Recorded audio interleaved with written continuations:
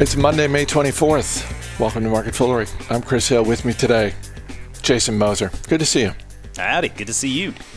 We've got the business of sports. We've got an earnings preview. But for the second episode in a row, we're going to talk about Virgin Galactic. And that's because shares of Virgin Galactic are up 15% today after the space company's test flight on Saturday went about as well as it could have. This is their first flight in more than 2 years. And I think if you're obviously a shareholder or just someone rooting for advancements when it comes to space, you got to be pleased with what happened. Yeah, I mean, I'm definitely one of those people who is rooting for those advancements. I'm not a shareholder, at least not now. I definitely a company like Virgin Galactic piques my interest, though. I do like to think about that kind of stuff. So for me, like it was really neat to follow over the weekend. I mean, there was a lot of good content on Twitter. And so it was really encouraging from a number of angles. But I do feel like if there was ever an idea that embodies the notion that investing is a forward-looking exercise, I think Virgin Galactic is got to be on the short list. I mean, this is a company that generates no revenue. And I mean, it was funny. I was looking through the most recent earnings call, and it was just... It's very simple in that they're like, hey, here are financial results. We didn't make any money, so therefore we lost a lot of money. But here's what we're doing. And so, you have to take this one, I think, with a little bit more of a leap of faith than others. And I think it's also trying to figure what do they do beyond just space tourism? Because, I mean, that's a neat opportunity. But when you put the numbers together, I mean, they've I think, got about 600 reservations today. For tickets for future flights, those are sold at around $225,000 each. So if you do the math there, you got about $135 million in revenue from those sales. Now, I mean, that's not really all that attractive. I mean, those are just one-off ticket sales. So you want to try to figure what more does this company do? And I think that's the fun part when it comes to thinking about a company like Virgin Galactic. And they talk about in their calls and their decks, they have 3 markets that they intend to serve with this suborbital space flight system. And they're looking to serve private astronauts, microgravity research, and suborbital training for professional astronauts. So there are various ways that they're looking to try to utilize this technology. And that, to me, is probably the more exciting part of the longer-term implications of a business like this. It's the stuff that they're going to be able to do with all of this technology and all of this capability. But clearly very, very early days and excellent news over the weekend for sure. When you look at the stock, as you said, it is a pre-revenue company. This is one of my favorite new euphemisms in the world of investing over the last few years. We're pre-revenue. Pre-revenue. Oh, yeah. Well, that's about as it's like pre-owned cars. But you look at the stock; it's up nearly 50% in the past week. Do you look at it and think? I guess my question is, what should someone's expectation be if they are looking at this and saying, hey, I'm rooting for this company, which is always a great position to be in as an investor. I'm rooting for this endeavor. You can't go back in time and buy it 50% ago, but what should the expectation be for an investor looking at a business like this? I mean, I think the expectation, first and foremost, needs to be an expectation of volatility. I mean, you have to know going into an investment like this that it's going to be one that is very headline-driven, very emotional for a lot of people. I mean, when you don't have revenue to go on, then you start going on other things. You start going on goals, missions, aspirations, optionality perhaps. And I think that's going to be a key for a business like this, because right now, I mean, I think in the near term at least, and I mean by the near term, I'm talking about at least over the course of the next decade, space travel is going to be like a Robin Leach lifestyles of the rich and famous luxury, right? I mean, I'm going to space and I don't know why. That's what people are going to be saying. It's just for rich people. But I mean, maybe a decade out, maybe it starts to come to a larger audience, and that's great. So there's the expanding market opportunity from that perspective. But then it's really, what are they doing beyond just the actual space flight? What are they able to do with all of this capability? And so that's going to be a long ways away. And so with that in mind, I mean, you have to remember, even when this is beyond pre-revenue, it's not going to be the most attractive revenue model, at least in the near term. So it will be headline driven. Like today, it will be emotionally driven. But if you're a space enthusiast, and I consider myself a space enthusiast, I do. This is the type of company where if or when I own shares, you only need to own just a little bit. This is one where you own a small little piece of it, and you kind of tuck it away, and you check back maybe a decade later. And hopefully it's still there. It should be. I think it will be. It looks like it has very capable leadership, and they've made a lot of progress. But it's not one that you want to sit there and monitor. It's one that's going to take a long time to play out, and it's one that is going to be very, very high up on the risk scale. So just a little bit is all you really need. On Motley Fool Money last week, Andy Cross's radar stock was Autodesk. This is the software company that does 3D design engineering. One of the things Andy talked about that he loves about this business is their high recurring revenue.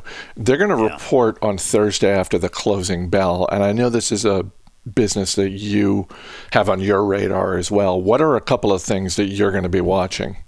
Yeah, this has been a real fun one. Autodesk is it's that 3D design, engineering, entertainment software, right? That computer-aided design CAD software. They're really well known for, and as you mentioned, I mean, a very strong recurring revenue. Subscription revenue now accounts for 91% of total revenue, and you just gotta love that. And they made that transition just recently, really. I mean, that was where they kind of had to take a little near-term pain for some longer-term gain.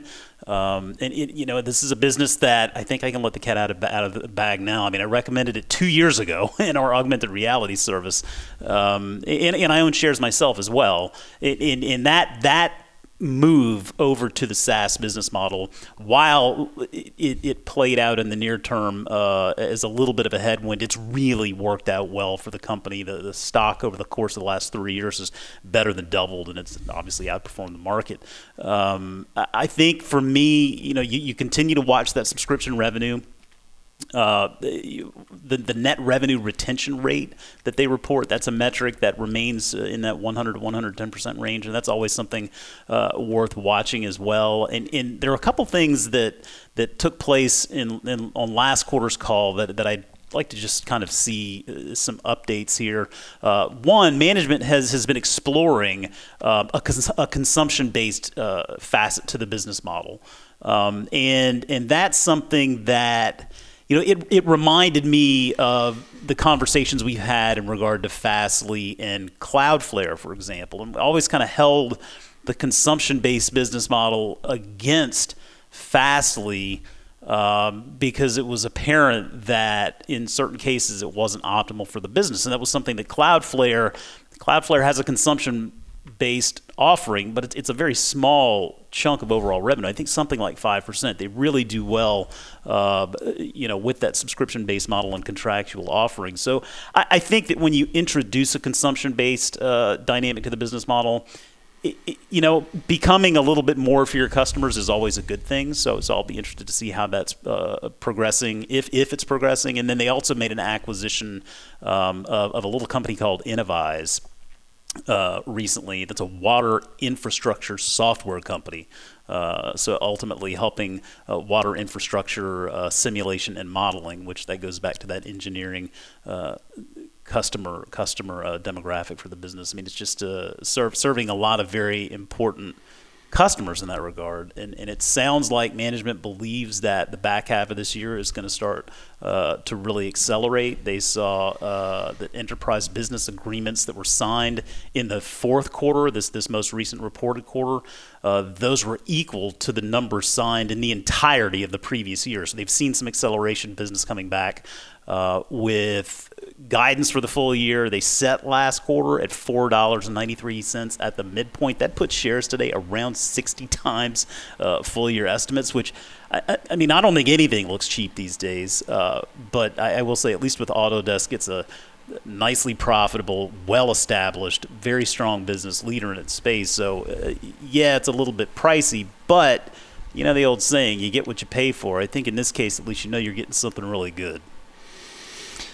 Yeah, and it's, you know, I think it's probably a testament to the business model, the management, sort of everything you talked about, that, you know, this is we've seen a bunch of software companies really pull back in the first half of this year, and Autodesk is basically flat year to date. It might be down like 2%, 3%, something like that, but it's, you know, it really hasn't been slammed the way some of the others have. Yeah, and I mean, I think it's partly a testament to how established the business is. I mean, it's been around for a while. It's really viewed as a high quality solution by a lot of its customers. And anecdotally, you know, people even reach out to me on Twitter sometimes, just saying, "Hey, you know, our company uses Autodesk, and it's just great." I mean, there is a switching cost involved there. That grows over time, which is nice. So, you know, even with a business like this, that really they're pegging top line revenue growth. They're pegging the top line growth for the year at around 14%. The model is so profitable now, thanks to that transition to the SaaS model, that I think that's part of the reason why the market's willing to pay up for it. It's a very high quality business. The big story over the weekend in the world of sports is that Phil Mickelson won the PGA Championship. And the reason this is the big story in the world of sports is because Phil Mickelson is old for his sport. I want to make it very clear, he's not old. No. And I say that because he's younger than I am. But he's 50. He turns 51 next month. And for this level of golf, that's old. It was, you know, even someone like me who's not particularly a golf fan, I was keeping tabs on it Saturday and Sunday. The way this ties into investing is he's a Callaway Golf guy. Yeah. And shares of Callaway Golf are up nearly 4% this morning. You know who else is a Callaway Golf guy, Chris? I mean, you know, I think I said last time we talked about Callaway, I play those Callaway irons as well. So the difference is Callaway's not paying you to do it. They're paying Phil. A lifetime ago, Max Fly did pay for me to play their club. So there we go. I at least had my moment in the sun, I guess. But thankfully, I mean, for Phil, wow, another moment in the sun for him. I mean, that was a tremendous week. Having grown up in South Carolina, having been down to Kiowa, and played so much golf down there, to be able to watch that all play out on TV was really fun. I like Phil. I think he's very good for the game. I've enjoyed following his career, and to watch what he did. I kind of always felt like it was just a matter of time for someone that age. Like, age is but a number, and if you take care of yourself, then good things certainly can happen even as you get older. But you're right. I mean, at close to 51, I mean, even when you have the physical ability to still knocking around the golf course like that, I mean, your nerves get frayed a little bit more easily. I mean, there is a dynamic, there's an emotional dynamic to playing golf that I think a lot of people don't quite fully recognize. It is a very, very mental game in a lot of ways. So it's just really cool to see him be able to handle it like that. And with Callaway, I mean, I think this is going to be one of those things that it will play out very well for them over the coming quarters, perhaps even longer. I think a few things on the horizon just to think about. So first and foremost, I mean, the U.S. Open, which is next month at Torrey Pines.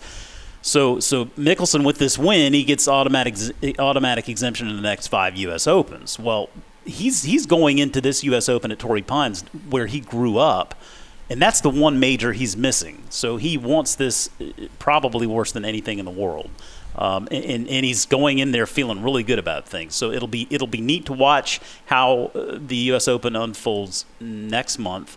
And there was a tweet I saw earlier from Chris Collinsworth that I thought just really encapsulated it. And he said, "Millions of guys over 50 will be on the driving range tomorrow. See you there." And I think he's right. I think that what we've seen clearly when we talked about Callaway's earnings results just a few weeks back, the company has done really, really well through the face of this pandemic. People just getting outside and playing some golf. And when you look at Golf Datatech, the U.S. retail sales of golf equipment's hard goods were up 49% versus a year ago. Up 49% compared to 2019, 72% compared to 2020. So you're seeing the trends headed in the right direction. And when you have a player like Mickelson, who's really, a lot of people love the guy. You know, he just generates a lot of interest in the game, and Callaway certainly, I think, will continue to benefit from this. And then you add to that also the Top Golf angle. I mean, it's going to bring people out there who maybe they don't ever want to step foot on a golf course, but they're going to have a good time going out there and hitting golf balls at a Top Golf, for example. I mean, there are a few different ways that Callaway can win now. And having someone like Phil on staff, man, this boy, that's a really big win. Not only for Mickelson, but really for Callaway as well. It's interesting when you look at the chart for Callaway Golf, because the shares are up a little bit this morning. They're close to a 52-week high, which would actually make it the high for this century. You know, like you go back to the late 90s, this was a really hot stock for a good stretch of time. Kind of came crashing back to earth, and over the past decade has slowly built the business back up, and it's been rewarding for shareholders, particularly over the past decade. Yeah, well, and I mean, they make good stuff. I mean, I think that at the end of the day, when it comes to golf, number one, we're a fickle group. We kind of know what we like, and we tend to stick with it for the most part. So even someone who's playing Callaway irons and wants to get a new set of irons, they're most likely going to stick with Callaway because that's what we've been doing for so long. The other angle I was thinking about was, and this will be interesting to see, just from a gambling perspective, given how much information or how much we're getting now with the sports betting market. I'm going to be fascinated to see what this does for the odds on Mickelson next month and the amount of money that people actually plunk down on this. I think it's going to beyond Callaway. I think the other platforms that benefit from this are the sports betting platforms, because I think this is all of a sudden, this has made next month just a whole heck of a lot more interesting than it was at the beginning of last week. Jason Moser, always great talking to you. Thanks for being here. Thank you. As always, people on the program may have interest in the stocks they talk about, and the Motley Fool may have formal recommendations for or against, so don't buy or sell stocks based solely on what you hear. That's going to do it for this edition of Market Foolery. The show is mixed by Dan Boyd. I'm Chris Hill. Thanks for listening. We'll see you tomorrow.